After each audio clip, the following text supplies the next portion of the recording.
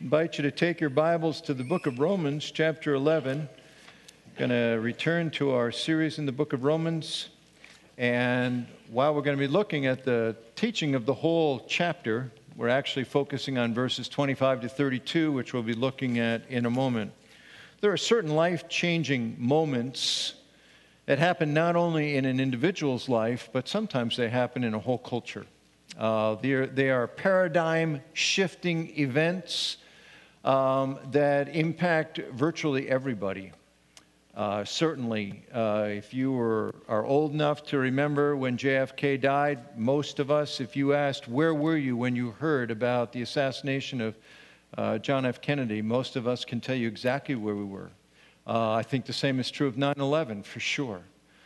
I would guess the same is true when Pearl Harbor happened and the stock market crash. I think there are certain defining moments that take place within a culture. The cross of Jesus Christ and the aftermath of that was absolutely that moment for the entire Jewish culture. It was a shattering reality, and it was a particularly paradigm-shifting moment for those who, in fact, did embrace Jesus Christ as the Messiah. It left them with countless questions. And as Paul is presenting the most thorough presentation of the cross and the implications of the cross of Jesus Christ in the book of Romans, people would have been listening, trying to process questions that they just couldn't avoid as he is presenting the ramifications of Jesus Christ being Savior and Lord. In Romans chapter 9 through 11, Paul is addressing the question, the big question, where does Israel fit in God's plan? He's been doing that. We looked back a few weeks ago in Romans chapter 9, and he talked about explaining Israel's fall from grace, that they as a nation had been the chosen people of God, and now it seems like most of them have not embraced Jesus as their Savior, and how does all this work and fit together? And he talks about the fact that you have to understand, remember, that mercy comes by the sovereign choice of God. A difficult, challenging chapter, but one in which he anticipates some of these objections. Is God fair if he elects some to believe and not others? Why does God blame us for not believing if this is so? Shouldn't God be understandable to us? Doesn't this take away any incentive to pray for or witness to people? All those are there, and in the sermon that we preached on that back in May 25th, those questions we raised. When he got to Romans chapter 10, he addresses the fault of Israel, that people are responsible for their own rejection of God's mercy. And on June 2nd, Pastor Mike talked about this question and talked about how they had sought acceptance with God in the wrong way, that they had failed to seek acceptance with God through the Christ way, that the mission that is given to the church now is to take the gospel, the message of Christ, to Gentiles and Jews, to all peoples and all people groups. He then proceeds in Romans chapter 11 to talk about Israel's future.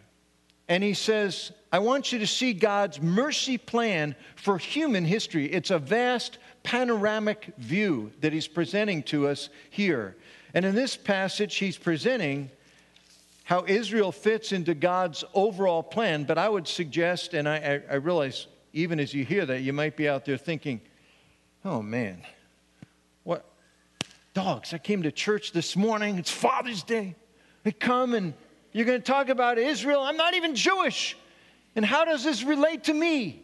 Well, as I mentioned in Romans 9, these passages are far more about God than about Israel.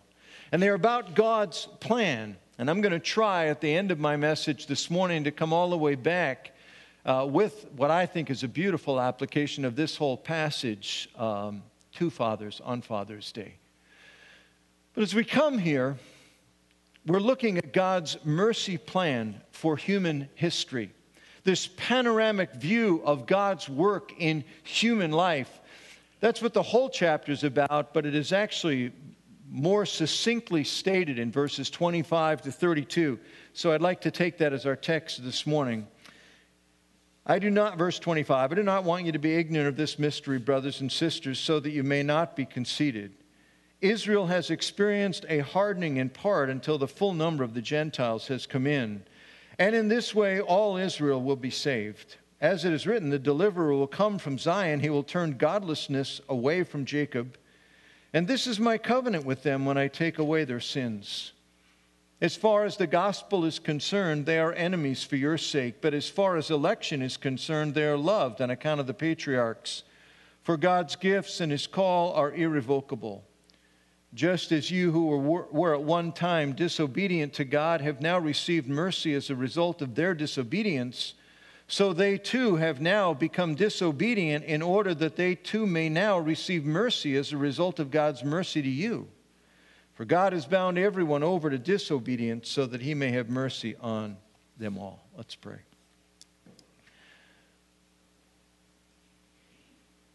Lord, we worship you this morning as the God who is always at work among us.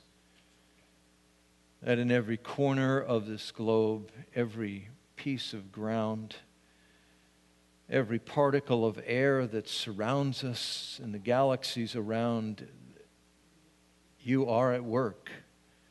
Your word, your purposes are being accomplished. And God, that's true right now in our little puddle of life that each of us live in.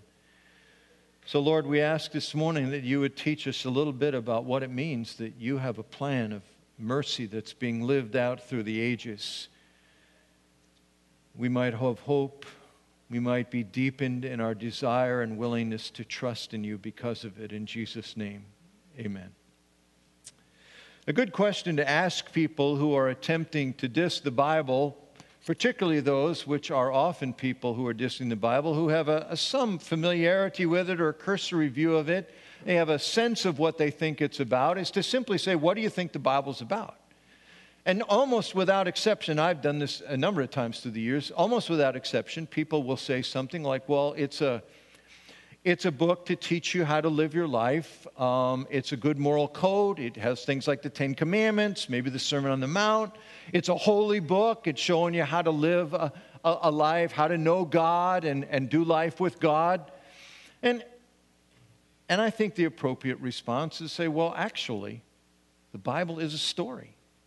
It's a narrative. The whole thing is a story that God is writing through history, and it's just telling us about that story. We don't really know what God is doing outside of his involvement with human beings. You know, we know from the Bible what he's doing with Homo sapiens, but what he's doing out in the other parts of the cosmos, we don't know. We don't know what he's superintending there. But the Bible tells us his plan among this little particle of the universe called Earth and God's plan for humankind. And really this plan has four parts. It has what is called creation. God created everything. He brought it out of nothing, ex nihilo, just by his spoken word. The earth is part of that. He brought human beings into existence. Secondly, the second part of the story is the fall. Humankind fell into sin, rebelled against God. The third part, the big part of the story, according to the Bible that we know, is redemption, the story of a rescue mission of God coming after those who have rebelled against him. And then the fourth part of the story is consummation, the future. What's going to happen in the future gives us some visuals of that.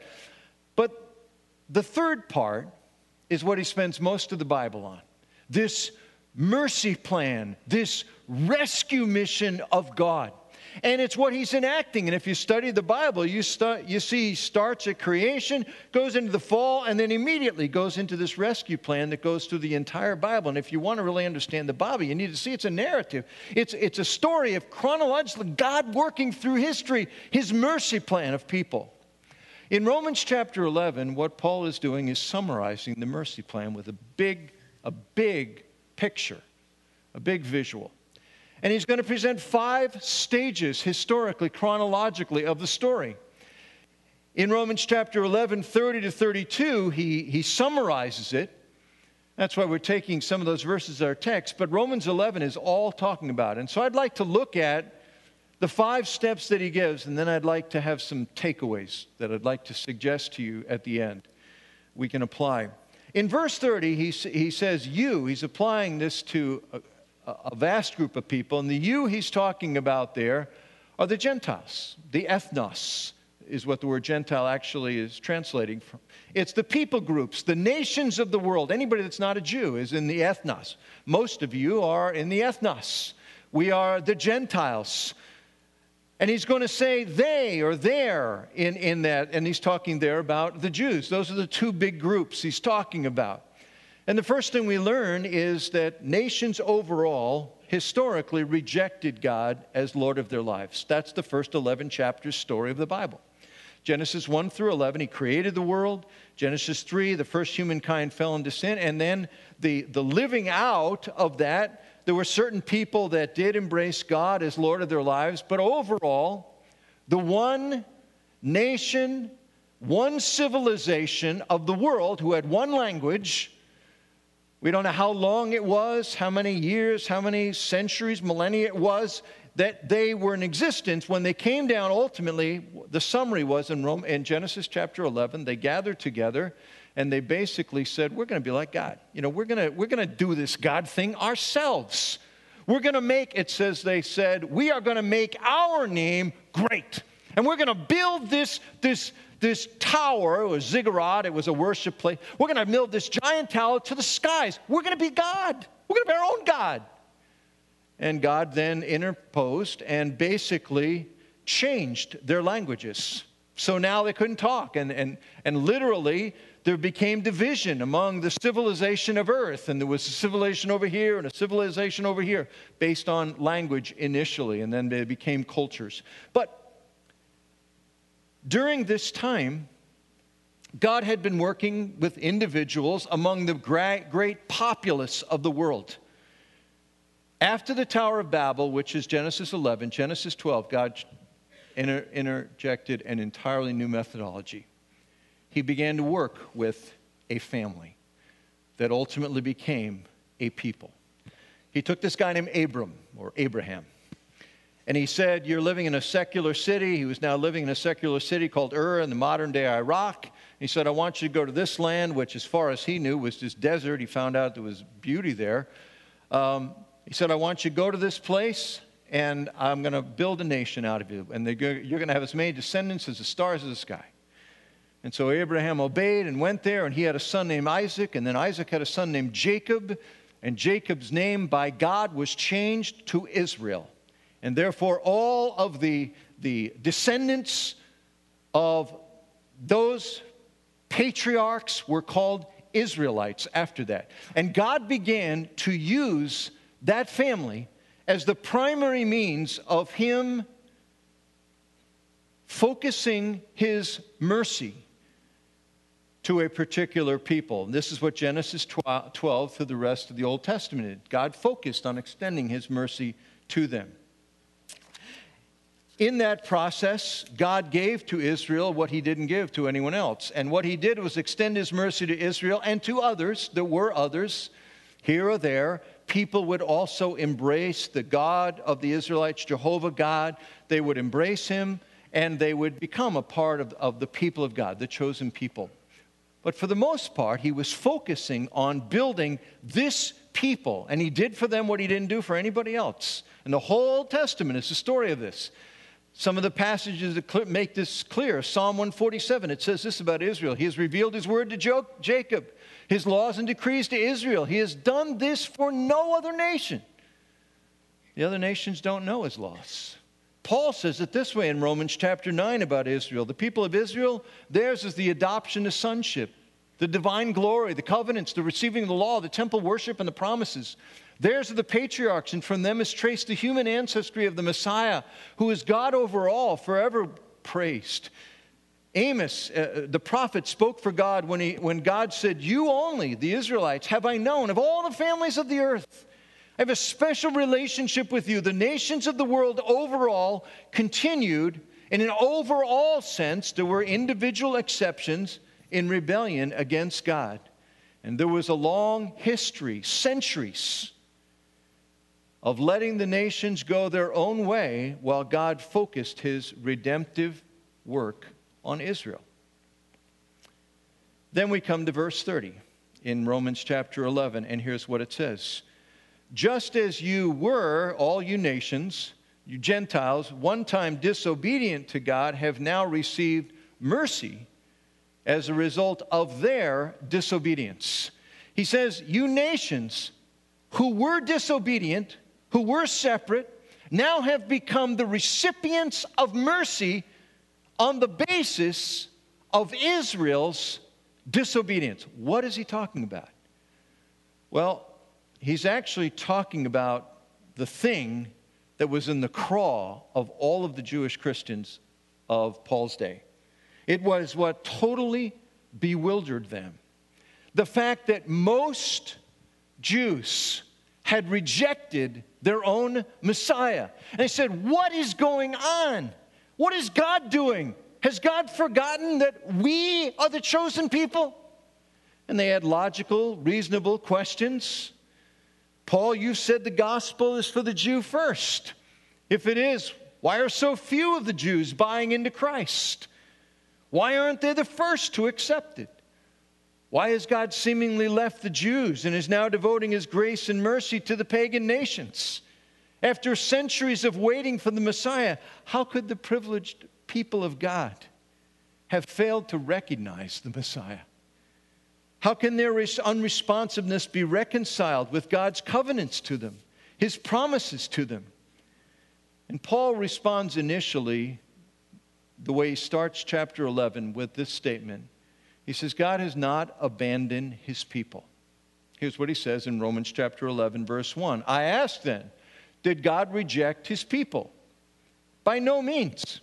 I'm an Israelite, a descendant of Abraham from the tribe of Benjamin. He says, look, I'm exhibit A, that God has not rejected all the Jews. I'm in. I've embraced Christ and been embraced by Christ. Now, that's a powerful argument in a way, but if I read that or heard that for the first time read in the Roman church, I don't think I would have said, oh, of course. Well, that answers all my questions. Thanks so much, Paul. No, I've been saying, well, that's fine. You're an exception. But the bottom line is the chosen people have not bought into Christ. And maybe there's a you here or there, or maybe I would be that. He says, the person listening would say, but how do you explain this overall rejection? Well, Paul then responds in verses 2 through 5 of Romans 11 by giving another historic example. He said, you got to remember how God has always worked. Remember this guy by the name of Elijah, he says. Elijah was a prophet of God, was prophesying in the northern kingdom of Israel. And when he was there, the nation was utterly pagan. And their state religion no longer was the religion of the Bible. Their state religion was no longer worshiping Jehovah, it was worshiping Baal. It was worshiping another god called Asherah. And most of the prophets that were on the state payroll, as a matter of fact, all the prophets that were on the state payroll, all the priests that were on the state payroll, were prophets of Baal and Asherah. And there was a true prophet of God who was an antagonist to the king of Israel, named Elijah. He felt, I'm the only one left. And Paul quotes him in Romans chapter 11, verses 2 through 5, and here's what he says. Lord, they've killed your prophets. They've demolished your altars. And I alone am left, and they seek my life. I have kept for myself 7,000 men who have not bowed the knee to Baal. So at the present time, there is a remnant chosen by grace, Paul says. Paul says, there's always been a remnant that God has preserved. He said it was back, and there were 7,000 that were still. Nobody knew who they were. They were hiding in caves, but they still bowed the knee to the Lord, not to Baal or Asherah. And he says today there is still a remnant that God is preserving from Israel to be true believers in the Christ. And he's arguing for the fact that there's always that remnant in every generation. It is still true today. God still has his people who have embraced the Messiah among the people of Israel. We have people in our church with Jewish heritage that have embraced Christ as Savior. There are people in area churches and churches around the world that have embraced Christ with Jewish backgrounds. There are missions, Friends of Israel, the God, chosen people ministries that are focusing on helping Jewish people to embrace Jesus as Messiah. There is a remnant of people in every generation that God has preserved. And so the third thing Paul is telling us, he says, first is there was this period where the entire world had turned against God. Then God chose to extend his mercy preeminently towards a family that became a tribe, that became a nation, that is a people. That people group rejected their own Messiah. And in doing so, allowed others to come in and to embrace the Messiah. But there is still a remnant of Jews that are believing in this day. But what has happened in this day is God's tack has changed. The fourth thing we see is God is focused on extending mercy to the Gentiles, to the nations. Verse 30, you, the Gentiles, who were at one time disobedient to God, who had basically no place, except if you came in through Israel to the mercy of God, have now received mercy. Verse 31, God's mercy is now to you. In the sovereign plan of God, he used the rejection of Jesus by the Jews to extend the gospel to the Gentiles. Now, how did that work? What does that mean? What is he saying? I mean, why did the Jews rejecting of Jesus make it so the gospel, I mean, why couldn't just God do it for both? Well, here's what happened. If the gospel, the good news of Jesus Christ, the Messiah, if he had died on the cross and all of Israel had, or the majority of Israel had embraced Christ as Savior, what it would have been a new reform movement within Judaism. But it would have still stayed within the synagogue worship. The priesthood would have been, yes, renovated, more sold out to God than they were in the first century. But it still would have been a Jewish faith, a Jewish Messiah for Jewish people. And Paul is saying, by the sovereign purposes of God, the rejection of the majority of Israel enabled the gospel to go to the nations. How did that happen? In a practical way, here's what happened. Different people would spread out from Palestine with the gospel in the early first century after Jesus is resurrected from the dead.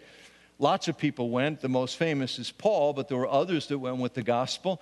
And invariably, the methodology of all of them was the same. They would go into pagan towns and cities of the Roman Empire, and they would always start in the synagogue. They would take the message of Christ in the synagogue, and the response was invariably similar. They would go in, and some of the Jews that were in the synagogue would say, this is it. We've been waiting our whole lives. This is the guy. Jesus Christ is the Messiah. We get it. We see it. And they embraced him as their Savior, just as some of the Jews in Jerusalem and Judea did. But in that synagogue, invariably, there would be many that did not, and there would be tension and hostility. And eventually, what happened in the synagogues was the Jews were cast out. And these Jews would be there, and then and in some cases, there's almost none of them that initially believed. And Paul and the other missionaries would they'd be there in the town, and then they'd just start. At first, it was almost like, well, we don't know what else to do, so they'd start preaching to the Gentiles. And lo and behold, Gentiles were pouring into the faith, embracing Christ as their Savior, seeing their sins, repenting of their sins, turning to Jesus as Lord and Savior of their lives. And this new group, this new entity began to be started called the church. It was comprised of Jews that had embraced Jesus as Messiah and Gentiles from all different ethnicities who joined together in this one new mercy-receiving, grace-giving environment of God's salvation work called the church. And Paul here says that happened because all Israel didn't believe. And he said in the plan of God, he used their rejection to expand the mercy-giving process of salvation. He says there was God's sovereign plan all along to extend the mercy plan to all peoples, which brings us back to the original question, well, what about Israel? And the last thing I would highlight before we look at our application is this: God will extend this mercy to Israel. If you look at verse 25 and 20, he says in verse 31, so they too, the Jews, have now become disobedient in order that they too may now receive mercy as a result of God's mercy to you. He says, one of the great enterprises of this local church, of the church time, is evangelism, is to go forth, to take the message. And some of that swinging back towards the Jewish people, Friends of Israel, Chosen People Ministries. Those of you in our congregation with Jewish background have received that rebounding effect of the church through the ages. But he says more about the future of Israel than just the remnant. Look at verse 25 and following. I don't want you to be ignorant of this mystery, brothers and sisters, so that you may not be conceited. Israel has experienced a hardening in part until the full number of the Gentiles has come in. And in this way all Israel will be saved, as it is written, the deliverer will come from Zion. He will turn godlessness away from Jacob, and this is my covenant with them when I take away their sins. When he says that the full number of the Gentiles come in, he definitively seems to be talking about a particular moment in history. Secondly, he says all Israel will be saved. Now, I don't think anybody I've ever read believes that that's referring to every single Israelite that's on earth.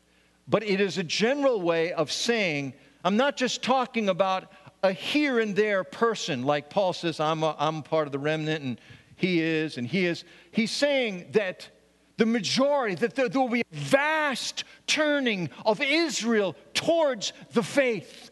That there will be a vast moment when I will remember, in verse 17, my covenant with them. When Israel is not forgotten and the remnant is restored, all is maintained all these years, but there is still something more that's going to happen. And that's something more, I believe, and I believe this is a teaching that has been throughout the history of the church in all different theological bents of evangelicalism, that the Jewish people will have a turning to Christ in a massive repentance and salvation movement. That God is not done with the general population of the Jews in the world. Now, I'm not as sure as some others of what this will look like. I don't know that it guarantees a national and geographic blessing for Israel, but it clearly guarantees spiritual and eternal blessings for the Jews. It seems to me that this alone explains the unique nature of the Jewish heritage.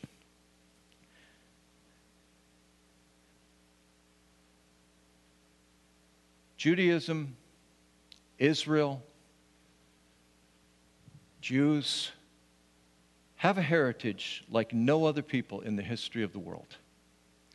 I was struck with this, I think, for the first time many years ago when my wife and I were in church planning here at the church, and we were trying to reach our neighbors in our street there in Marlton. And we'd moved in, we'd been there a couple of years, and we felt prompted we did a couple of things with our neighbors, but one of them was we decided to have a dinner party we invited everybody in our street. And we were at a corner, so we were sort of in the middle of this long street. We invited everybody, both sides, up and down. We had come to know a couple. His name was Bernie Berman. Bernie was a violinist, and a very accomplished violinist. And he was also Jewish. He had embraced Christ as a Savior, very outgoing, a character. And we just felt prompted, we're gonna have a dinner party. We asked him to play your violin. and tell your story. And we made invitations up. And we took the invitations to every neighbor. We explained who it was, told him about his exploits as a violinist, which were interesting and impressive, and told him he was Jewish, but he's going to talk about coming to faith in Christ. And we had a great night. We had a good crowd. We had a great time. He did a fabulous thing. But before we took the invitations, I showed it to Bernie. And he read it over, and he said, This is really good. This is great. And he's an ideas guy, so he liked an idea. And he said, I love this idea. And then he says, but he said, you got something in there I'm really uncomfortable with. I said, what? And he said, you call me a converted Jew. He said, I haven't converted from being Jewish. He says, I'm a Jewish Christian. And I was thinking, what? Jewish Christian? I mean, if I had a person from a Muslim background, I didn't say this, I'm thinking this, from a Muslim background receive Christ as Savior, I don't introduce them as a Muslim Christian. I think it's an either or, probably. You're embracing Christ as your Savior, or I don't have a Buddhist Christian. It seems like you've made a choice between these two faiths. So what do you mean? I asked him, what do you mean? And he says, I have embraced Jesus Christ for my faith, but I have not embraced being Jewish. It's more than my belief. It's my culture. And I was fascinated to think about it. And a while back, I read a book. I didn't read the whole book. I read parts of the book, and because I knew I'd be speaking on this. And the book is entitled, What is a Jew? By Rabbi Morris Kurtzer. And it's a contemporary book written in the last 10 years. And basically, it's a fairly prominent book. And basically, he is describing the definition of what it means to be Jewish. And it's fascinating. Because he says there are 4 definitions that are historically true of being Jewish. 1, there is a religious definition. 2, there is a spiritual definition. 3, there is a cultural definition. And 4, there is an ethnic definition. Now he says, he says now, that doesn't mean that people that are Jewish have all that same cultural ethnic background. People have recently become Jews and become a part of synagogues. But he's saying there is still a cultural background that we have as Jews. There is a ethnicity that we claim as Jews. Now, I challenge you to think of any other people group on the world like that. For instance, how many of you have ever met a Jebusite or an Amorite or a Hittite or a Philistine or a Hivite?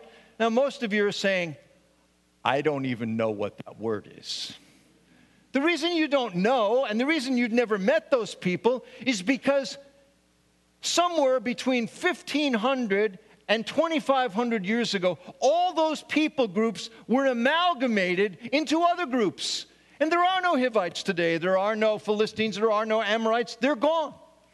But there's a contemporary group that existed with them called the Jews that's still here.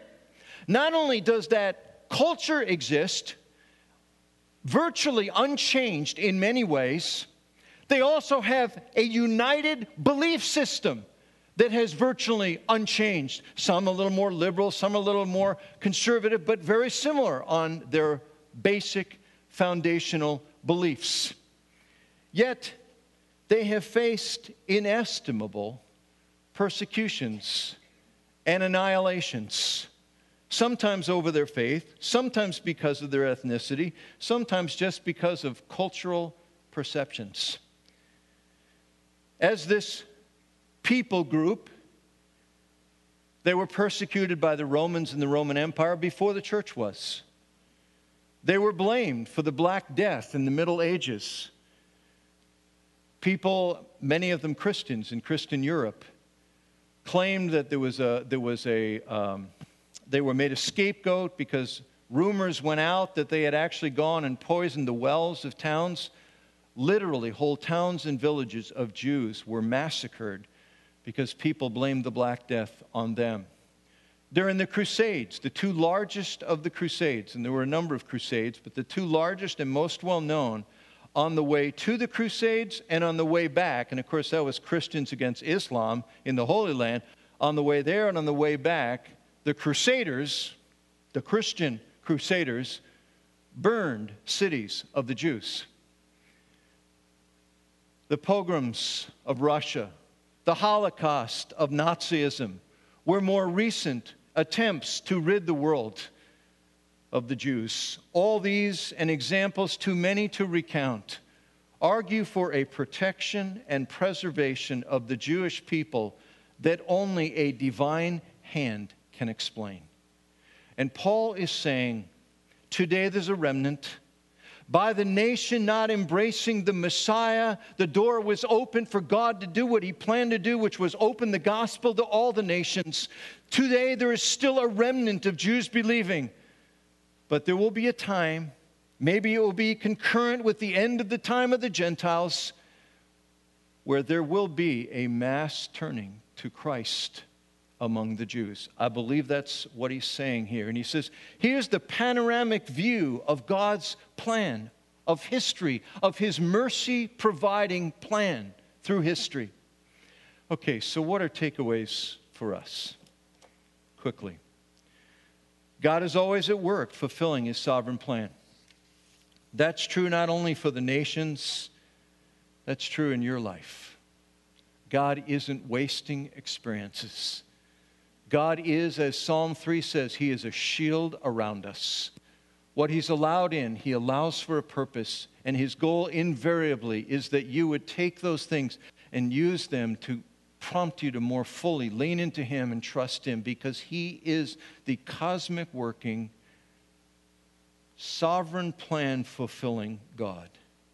Secondly, God's grace is everything.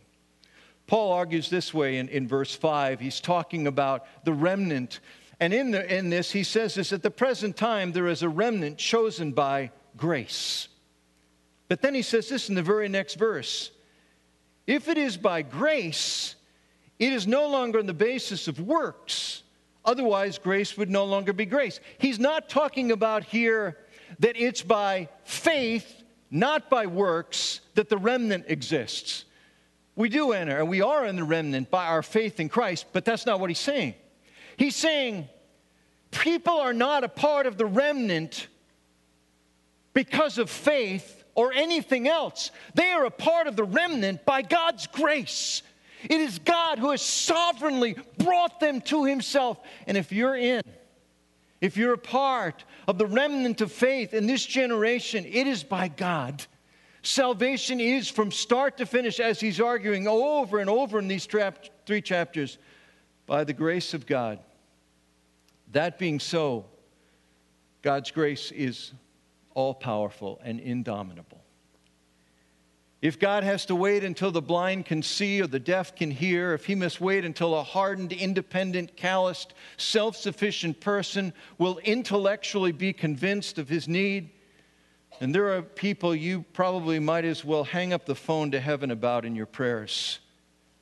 But if God's grace takes for himself those he chooses, if it is all of grace from start to finish that anybody believes, if God is able to raise the dead, give sight to the blind, cause the deaf to hear, grant repentance to those who are taken captive by the devil, then we can pray and plead for God to do his work of drawing and changing the hardest of hearts. I was in a conversation with a man recently. He was telling the story of, he was raised in a family where none of them had embraced Jesus Christ as their Savior. They'd never went to church. And when he was in his early 20s, he went off to school and got involved with a Christian group and ended up giving his life to Jesus Christ as his Savior and Lord. And came back to his family and really wanted to see his family come to faith. And he had a father that was an incredibly talented, self-sufficient, independent man. self-reliant, very capable, kind of a guy that is literally the kind of guy that biographies are written about, the most interesting life and story. And he said, he was telling me, he says, Mark, I just could never envision my father seeing his need of Christ. And this just continued through the years as his father more and more just succeeded and became a leader of people and very successful in every realm of his life. And then when his father was 63 years old, he got with his son, now around 40, and met with him. And his son had the joy of seeing his father bow the knee to Jesus Christ. And for the last 20 years of his life, he wholeheartedly lived his life for Christ. I told that story in the last two services. And after the last service, a woman from our church came to me, who's been a part of our church for years. She says, when you told that story, that was my father. But my father didn't respond until one day in a church service of 200 people, and nobody, we were shocked he even came because he never came to church. He'd never shown any interest. We watched our 76-year-old father, still incredibly capable and strong and independent, get dragged by the Spirit of God and walk down the center aisle and bow the knee to Christ at the altar. And she said, none of us could believe grace could reach this man at this point of life. Salvation is the Lord's. And for all of us who have loved ones, we long and hunger to come to Christ. It's God. We lean into Him. We rest in Him. We realize that God has to do it, but God can do it. And God lays them on our heart that we can have a part of that process. Some of us waiting for years. My dad had his Bible, and in his Bible, he showed it to me a couple years before he died, and he opened his Bible and he said, see this? And there was this. My dad was a very orderly person, and it was almost shocking to see this. He opened his Bible, and here was this Scotch tape that was all curled up and dirty, and this raggy white index card vertical in there. I mean, it just looked awful. And it's got the little hand scroll, and you could hardly read the words. And he said, this is the name of 10 men that I've been praying for over 40 years. And he showed me the 3 that had come to Jesus, and the others that, actually there were a couple more before he died. He just believed there was a wonder-working God that worked in response to people, that He lays them on our hearts, and we pray because He is the one that brings life. God's grace is indomitable. And lastly, the takeaway, God always has and delights in His remnant. If you're a believer in Jesus Christ, you're a part of those in this era that have been embraced by God's mercy. Now, Paul here says, if you're asking the question, does God still care about the Jews? Has God, how does he say it? Has God rejected the Jews? No. I'm Exhibit A. But I want to take that question and I want to put it on its head for a minute. Suppose someone asked you this question. Has God today rejected the New Jerseyites? You say, no, I'm Exhibit A. I stand accepted in Jesus' mercy and grace. Can you say that? Are you imbibing the glory of that? You are proof positive that God is still mercying people today. Are we living in the glory of that, the beauty of that, the wonder of that? There's a verse that I've really been leaning into lately. It's actually a phrase. My wife and I have been praying through Scripture. Somebody wrote to us some Psalms to read, and we've been doing that. And now we've finished the Psalm. We're going back, and we're just praying through a Psalm each night. And we were praying through Psalm 147. And there's a phrase in there that just reached out and just overwhelmed me. The phrase was simply this. It's talking about God. It says, He delights in those who fear Him. Now, the word fear Him doesn't mean what you think it means. I've preached messages on this. It doesn't mean you're scared of God. We're afraid of God. That's not what it means. It means that God is what awes us. That what we fear, whatever you fear most in your life, is the biggest reality in your life. It controls you. And it's saying God wants to be the one that we hope in. God wants to be the one we trust in. God wants to be the one that we're looking to for help, that we're just filled with awe and wonder and adoration, and He just stuns us. And He says, you know, people that do that look to me for hope, that look to me for help, that look to find their satisfaction and their joy in me and their weakness, I delight in those people. Now, a couple of verses before that, in Psalm 147, he says this: He determines the number of the stars. I don't know if you know it. There are billions of stars, trillions maybe. He determines the number of the stars, and then it says this: and He calls them each by name. Every single one. God's meticulously determined how many stars there'll be, and He has a name for that one, that one, that one, that one, that one, that one. He has names for every one. But you know what He doesn't say? It doesn't say that He delights in the stars. He delights in you. He delights in the person that says, Lord, You're my hope. You're my help. You're my strength. I trust You. He says, I delight in that. I delight in that son. I delight in that daughter. I delight in my children when they find that I want to be hoped in. I want to be trusted. I want to give them help. I want them to let me love them. Some of you are here today, and this is what I want you to take away from Romans 11. You may be here and you feel really beat up and you feel inadequate. You may be here as a dad and you feel that way. And if God has given you a dadship where everything's beautiful and you have no discord in your life, that's beautiful, and thank God for that. And I hope you are and trust you are. But my guess is there's a bunch of dads here, and you'd say, I got regrets, I got pain, I feel rejection, I feel accusations, I feel sorrow, and I see misses. I'm conscious of what I wish I were and I wasn't, and then I want you to go to Romans 11, and I want you to remember this.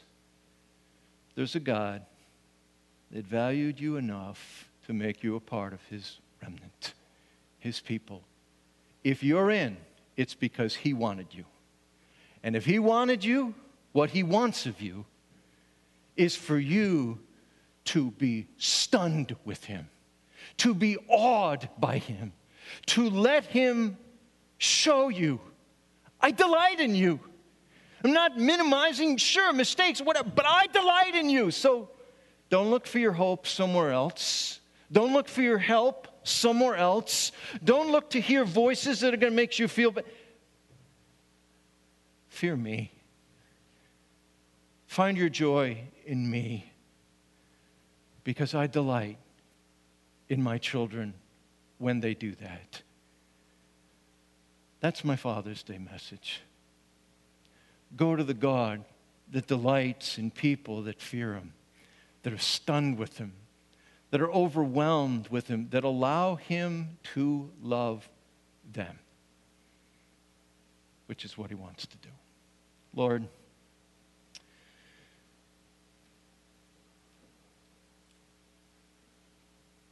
we only really love when we are loved. When we feel your love, we're told that we then can shed that love abroad to others. So, Lord, thank you for wanting us to know that you love us, for wanting us to know that more than the flowers of the field or the birds of the air or the stars of the heavens. You delight in your children that draw near to you, that put their hope and their trust in you. Lord, you know where everybody is today, and I just ask that you would apply this truth to our lives as you see the need today. In Jesus' name, amen.